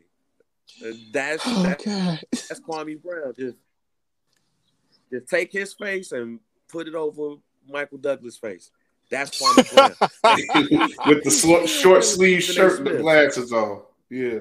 With the short sleeve white shirt, like just Photoshop him in the restaurant. Like I just wanted a hamburger, but he got a machine gun. Just wanted a hamburger. Like, that's Kwame Brown. I watched the video today, and he killing Stephen A. Smith because he wore the HBCU pride joint. Talking about some, you won't be like us. Like, fam, this man I ain't the biggest Stephen A. Smith person, but I know this man has been doing work with HBCUs for years, and he's from an HBCU, and he has helped out numerous African Americans in his business. Like, with that being said, like, I will feel some type of way about Stephen A. Smith too if he went on TV and called me a bona fide scrub. He put together a low light reel on him and just showed like 5 minutes of him being Huff on the court. You can't argue tape, G. You can't argue tape. Yeah. I've seen Stephen A. Smith hit more jumpers than Kwame Brown had. That's messed up. Yeah. I think buzz thing on him because of Mike. If he was drafted by some other team, we wouldn't even be talking about Kwame and had the same career. We would not be talking about Kwame Brown the way that we talk about him now. Because if that's the case, we'll be talking about Michael Olowokandi every day. Like this man, Quentin Richardson, said they found he was already rich. He went to Pacific to sow his royal oats, fam. He was like Eddie Murphy and Carter. He came to America to experience life and went to Pacific University, and the coach saw him and was like, you can play basketball. He was like, I can, and then he gets drafted by the Clippers, and he's hot. Yeah. Nobody talks about dude because he disappeared. Like nobody knows what Michael Olowokandi had in London but him. Yeah, yeah, that's a pretty sweet life when you think about it. Though he made NBA money for a few years, got out, and nobody thinks of him to this day. Like, okay, and went back home. They was like, "You played in the NBA?" He's like, "Yeah, I played for the Clippers." Oh, I didn't even know it. Yeah, I didn't know it. I played for Boston and Minnesota too. For real? Did you meet Larry Bird? Did I? Like. Was it? But nah, man, Kwame just now on the tangent and hate everybody. And when he brought in Judge Joe Brown, I think that killed this whole momentum because Judge Joe Brown used that platform to call Lizzo fat. Yeah, it's the way that when I started talking about him being sort of on the right side of things, like he exhibits a lot of their traits, like this undying need to expose hypocrisy in other black folks and attacking overall positive figures for things that they can't really help themselves about. Like it's you got to get off that shit, man. I think Kwame's want to act like just because he supposedly got hands that he just gonna be able to say whatever he want, but. It ain't going down like that. Eventually, people gonna tune them out, just like they tuned them on for a week or two. They gonna tune them out. Yeah, that 15 minutes is almost up. He just need to bring in one crazy other black person on that, and it's a wrap. Judge Joe Brown was the first one. If he got to bring in one more, and they gonna say something about how this is supposed to be Black Music Month. But now it's Pride Month, and they right. That's it. Once he brings somebody on to do that, it's right. It's Black Music Month except for the queers. Right. So somebody do that, it's a wrap. Next thing you know, he only gonna have the craziest of the crazy on there. That's it. Go ahead, Dave, right quick. I was gonna say. I mean, I think that you guys are missing one thing. I think that even if he was trash and even if he made a lot of money, saying somebody is a Huff basketball player, I mean, that's what is attacking his core of what he is. His identity is, at least for that time, and when he was in the league. And I think so. I mean, whether he was Michael Jordan's pick, whatever the situation is, I mean, I'm sure that fucks with him at the core. It does. But there is the thing with Kwame though is that he wasn't like a Kobe obsessed basketball player. He was a guy who essentially played because he was a big guy. It doesn't matter. I'm saying I think his identity is more about. He ties more to his identity about being a man and being a certain kind of man who doesn't tolerate any disrespect. And I think when you talk bad about him in any way, he's going to get his back up. And like I said, the basketball thing is big, and the 20 years thing has been big too. Because like I said, at a certain point, you get a million straws on your back, that your back gonna break. I agree with you. If somebody told me I was terrible for 20 years, I would feel a type of way too. Yeah. There's no way I wouldn't. Every time I look on TV, they see you, man. Dude, imagine you at the bar, don't nobody know who you are. And they see some highlights. Like, man, remember that Kwame Brown, man? That boy he was the bum. He was the worst draft pick in the NBA draft. And then they turn around, they see you with a drink in your hand. Like, man, that Kwame Brown. Like, I feel the type of way too. It ain't like you can hide. It's not like you a little person. It ain't like you fight. And you ain't Chris Paul. You can't blend in and shit. You 7 feet tall. So right. You're not a regular looking person. Yeah. You identifiable. Yeah. Right. It's one of those things. It's one of those things where two things could be right at the same time. Like, he could feel a type of way for being called Huff, a Huff basketball player. But you a Huff basketball player. Like, if he averaged 20 a game, and let's put it like this, you got some people out here, the reason why I hate debate shows is that you have people that be out here and be like, this man is terrible, and he averaged 17 and 7 this year, but he's terrible. That's me. I want to fight you. Well, that gets to the heart of what NBA Twitter has done to an online debate, like you said, has done to the people who observe the game of basketball. We have a whole. I could have a whole show on that, but if I average 3.9 points per game, I can't use per 48 hours to talk about, like, 48 minutes. I can't use the per 48 minutes to be like, man, if I would have got this amount of tick, I would have scored 17. Nah. Yeah. I made $63 million. That's all I say. I was that terrible that they kept giving me contracts. Yeah. That's like the other day on Inside the NBA, like they, Shaq and Chuck keep go back and forth all the time. He was like Shaq says, Chuck said something about Kazam, and I forgot how that, but like Shaq said something about Space Jam, and Chuck was like, "Well, we got an Oscar for that," and he said something about Kazam, and Shaq was like, "Well, I got $22 million for that." I think it's also a part of Kwame not being able to reinvent himself post getting out the league. I mean, he's been out the league 8 years. I mean, he hasn't done anything, notable. I mean, he's going to be a loudmouth on YouTube now. That's going to be his. Hey man, subscribe to the Bust Live channel and donate. Yeah. Matter of fact, let me put the banner on that show. Oh man, it's going up. Yeah, donate. Donations. Yeah, donations. It's donations. Tell you, man. Hey, when Dr. Umar jump on that podcast on Bus Life. Oh man. Well, yeah. I'm still. He still kills me with the grip money though. That's when I left my whole body. He said, "Just give me the grip money, and I will have this school open." Oh, man. I got one more person I want to bring up. All right. I guess a well-meaning but sort of off black person that, why do people hate Lena Waithe so much? Bang. I don't know.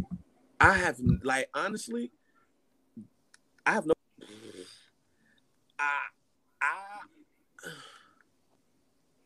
I have no. You stumped me on that one. I have no clue.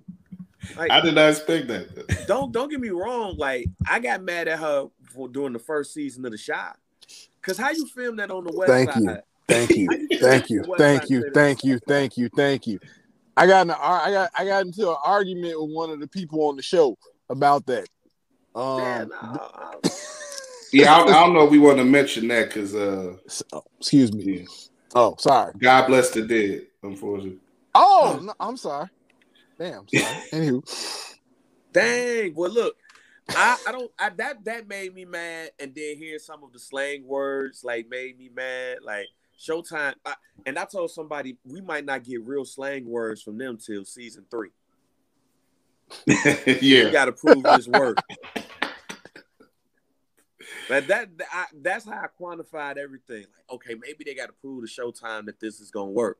But then one of my homies from Baltimore was like, nah, because he had asked me, he's like, man, how you like The Chi? I was like, man, it's hard getting into because them slang words. And he was like, and I looked at him, he was like, nah, y'all don't talk like that. I was like, nah, that's Holy City where they filming that. That's an area on the west, that's the only area on the west side I don't like going. And they say that's the south side. Like, no, that's disappointing. Like, give us our due. Yeah. We picked that shit apart too. Cause The Wire, y'all kick. Man, like, you gonna look at The Wire. The Wire was authentic day one. And he was like, yeah, we did kill at the first season though, but they was authentic. Like, matter of fact, one of my big homies, who's from Chicago, but moved out east to go to school, he shoots somebody, and I think it was the first episode of season 3 of The Wire. He shoots a man. So that's Chicago history right here. The first I gotta find an episode, but the first person to shoot somebody in one of the seasons from The Wire is really from Chicago. Oh, okay. Shouts out to my man Akil. Okay. Shouts out to my man Akil. However, you look at The Wire, it's authentic. They say two, all that stuff, like all of the Baltimore stuff, two and do and new. I wrote a paper in grad school on that, talking about African American, vernacular English. When you did the Michael Che post, that's what I wanted to talk about. Kyle. Oh, okay.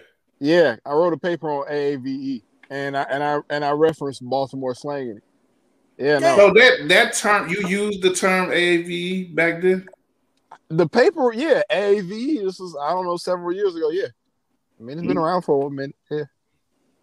I kind of was with Shay on that. Like, regular black folks, the average black person doesn't know what AAV is. Yeah, I don't know. It's not something that they're conscious about, and it's it's more of an online black person thing, But I think as far as that whole thing goes, what it stems from is that people just have to understand that black people do write on Saturday Night Live. And whether the sketch is brilliant or whack, we're not gonna be able to hide stuff like that from people, especially when you have black folks working in shows like that. Yeah, just be happy we're in them spaces. Like, shouts out to Chris Red. Yeah. I met Chris Red when he was a rapper. And I almost fought his manager inside of the studio. But I met him as that, and then I never forget him saying that he was about to go the comedy route. Then he went to the comedy route. He was doing stuff, I think, with Trader Chocolate Jock too. He had went to Second City, and now he's did he do any of them shows with you and Jay? Nah. He came to him. Okay. But I ain't put, like, Jay made them join. Like, Jay put the people together. I was just getting my Russell Simmons on. God bless. Good night. Because I might be funny, but I'm not comedy funny. Right. And if I get on stage and don't nobody laugh at my joke, I might fight you. So yes. Like, I thought it was funny. Why you not gonna laugh? But like, that's how I met him way before all of this stuff. So to see where he at now, like, yo, that's dope. And you might not watch Saturday Night Live, but just to see a black person in a prime spot on Saturday Night Live, you celebrate that. And more than that, I don't get my self-esteem as a black person from slang or like stuff like that is cool, but it's like, you know, if white people are calling each other bro, that's on them. Like, you know, it don't really matter much to me. You know, if they call me, man, if anything, I'd be like, oh, okay, you used it right. Right. But you do have a sense of pride when you from a city and the show is about the city. And right, that specific yeah. Right. Like, that's specificity is important on stuff like that. Fox had a show with Delroy Lindo in it. He was an alderman or whatever. Yeah. I remember that show. I forgot the name of it, but it was a spot on Laramie and Lake, and they turned into a flower shop, and I immediately turned off the TV. I said, "This ain't even gonna last." They gonna flower shop on Laramie. Like they gonna put a flower shop on Lockwood on Laramie and Lake. You kidding me? Like, no, we're not doing that. They did the show with T.I. Next is gonna be a Apple store on Cicero. Man, like, nah, that I love The Wire, especially knowing what I know now. I love The Wire because the authenticity. Like, they filmed in them areas and they didn't gloss it up. So, like, Amsterdam looks like that. Dodge a needle, man. Dodge a crack pipe. And I think that comes down to the filmmakers. And, you know, better people made The Wire than made The Chi. So, that was sort of a cop. Yeah. David Simon was a cop. Like, and he about to Simon was his partner was a cop. David Simon worked for the Baltimore Sun. Yeah. He worked a journalist. Ed Burns. Ed Burns. Imagine, before I'm gonna say this before we go. Imagine if they did a coming of age story on the west side of Chicago. And it was legit on the west side of Chicago. It was legit either in Holy City, Lawndale, or Chicago Avenue and Laramie or Austin. And they didn't gloss up nothing. They just like, yo, get the cameras and let's go. Fam, do you know? And they learned, they had people that were legit actors. Like, Idris Elba, please learn the lingo. You know what I'm saying? But imagine you watch and somebody just say Joe Merch, fam, on God, like, you like this. But it's a HBO series about 3 kids that grew up on LeClaire and Chicago Avenue, and they grew up in all of this. Fam, I'm watching it every day. I don't care if you don't like it. I'm gonna support it because I'm like, oh man, they going over here, they going over there. Oh, they kept that. Like, oh, the bank right there, and they didn't even clean up the bank and make it a legit bank. Like, they didn't gut it and be like, oh, let's make this the bank. No, we don't know what's in there. And then one of the kids go look and be like, hey, man, y'all ever been in there? No, we don't know what's up in that, fam. Like, I'll be like, oh, yeah, authentic. Yeah, but it sounds like you might want to. it sounds like you might want to get your script writing on, bang. You know, we I've been might trying, get fam. a treatment together. I've been trying. That's the hardest thing in the world.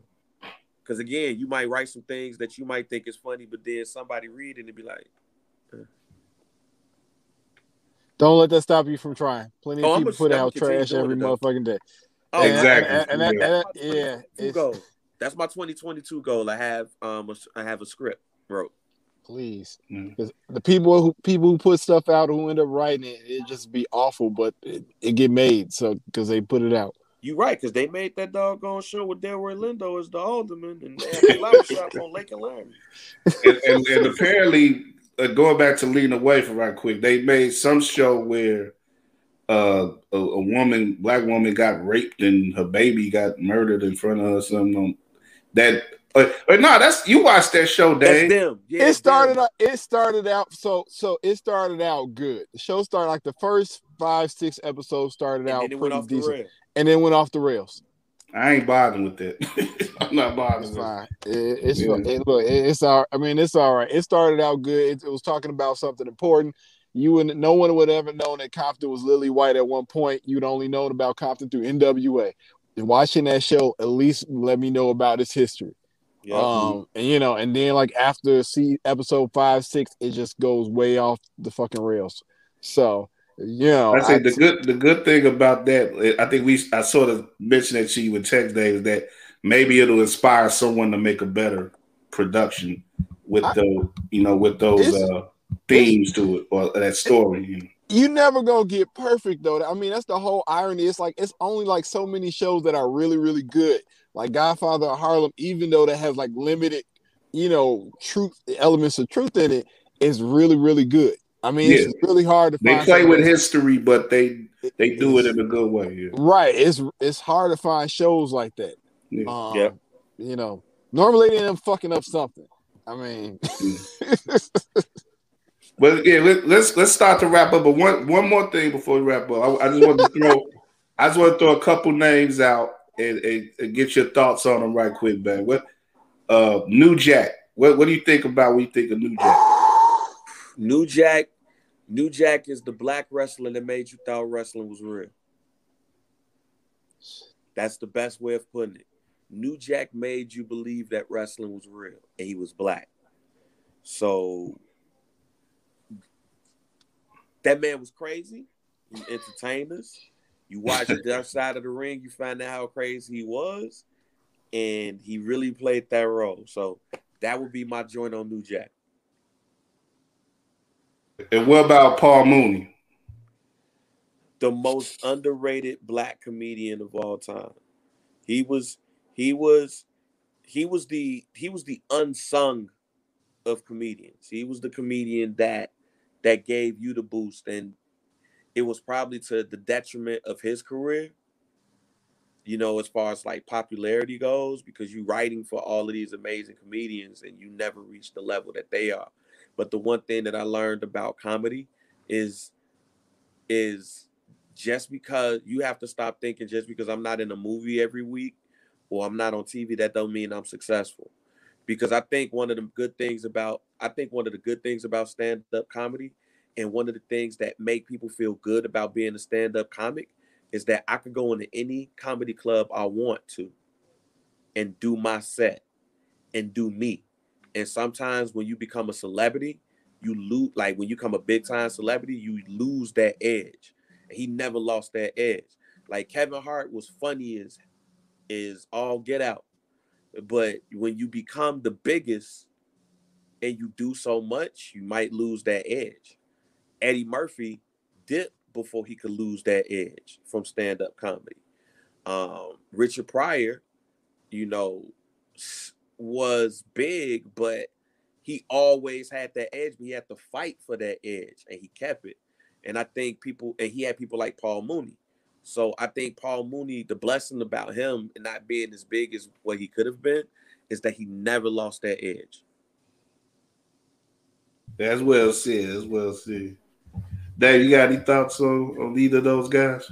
Well, I mean, so yeah, New Jack. I mean, I don't know. I think with New Jack, it's. I think New Jack is just kind of endemic of everything. You know, when you the not. I don't say the first black, but when you the is but when you are when you the main black face in the room is just having to take things to extreme to be known. Or that I think that's ultimately kind of what was the downfall of New Jack, just having to go be bigger or more extreme than anybody else so he could stand out.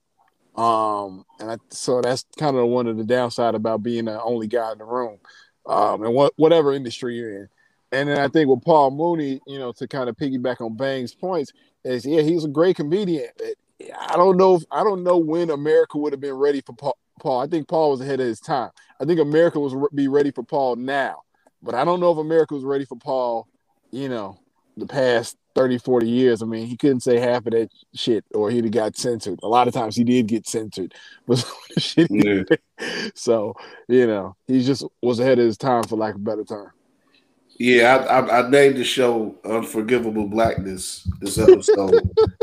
I think those two guys sort of encompass that idea in a lot of ways. But just the way that they, society had a vendetta on them before they even knew it. But they fought against it in the best way that they could. And, sometimes it was to their detriment, but they always remained who they were. And they weren't going to let go of that. And, it's best, Mooney lived a long life, for our calculations, as black people, but, New Jack didn't live as long a life, but he kind of lived a longer life than many would expect him to. As a wrestler, as a wrestler, as a black man, as a fool who did the things that he did, he lived, living to see 50 or something. Another guy, right quick, who lived to see 50 was DMX. Bang, did you hear the Exodus album? Yeah, and it's like the Apollo. I'm not gonna boo it. It's like Gospel at the Apollo. I'm not gonna boo it. My man Mike B made an interesting point though that got me to thinking that he can't think. He knows I hate Party Up. I think Party Up is the worst rap song from a mainstream rap artist. Wow. I'm not the biggest Rough Riders anthem guy either. I never was. When I had It's Dark and Hell is High, I always used to skip that song. I get the love for both songs, though, especially white people and Party Up. I understand. It's just not for me. Yeah. I say all of that to say this. Mike B said that the track record between Swiss Beats and DMX ain't the best. When you look at your favorite DMX songs, more than likely they're not produced by Swiss Beats. So a lot of Dame Grease is in right. there. A lot. That's why I said a lot of Dame Grease and PK. So he said that he felt like that it wasn't rushed because they said they was done with this album when they did verses. He said what he thinks should have happened is that Swiss should have got with a lot more producers and not try to do the majority of the production itself, really go back to the essence of what DMX was. And that made me change my tune a bit because I was ready to crap on the album, but then I was like, he's dead. Why would I crap on the album? So not do it. Just don't boo it. This is DMX. This is his last stand. But then when he said that, I was like, dang. He right, and that might be to the detriment of the album that Swiss did the bulk of the production. So I reeled it back in and was like, I blame Swiss then. If that's the case. That's Salam Remy to Nas. He just kind of, yeah. Some of his as far as kind of the production issue, issue, is not necessarily the best relationship or connection always. Swiss can be kind of divisive, and I guess he felt, some sort of wanted to ownership, for lack of a better word, with DMX. So, I don't know. I haven't listened to the whole album yet. I only listened to a couple tracks, but I'm gonna check it out. But God bless the dead. Once again, I'll say that. And God bless you guys. I appreciate you. I'm gonna leave it out. We hit the 2-hour mark, which was 2 times the amount of time that I was looking to do with this show. But we had a lot of good talk on this one. So I appreciate. God damn, Phoenix I feel is good. the Yes, that is another thing. We will be talking about that tomorrow on my basketball show, Running with War. LA just seems to be out. They just don't seem to have any pulse anymore. That is wild. But yeah, we'll talk more about that. You check us tomorrow on like I say, here on War on Anchor, War on YouTube and all that. Keep checking us out for all that stuff. Bang, man, I appreciate you, bro. Let everybody know how to follow you online and stuff. And man, follow me at everything JR Bang. Follow Some Dude Pod at Some Dude Pod. First Black Champ at FBC.pod. And the Lakers are currently getting killed right now by the Phoenix Suns. That's the good thing. I don't like doing shows while these games are on, but a lot of them have been kind of whack. So, if the game is whack, you can always, listen and watch our shows. That's the good thing about that. But they need Kwame Brown. they might do need Kwame Brown right now. Yeah, that's a good point, man. Wow.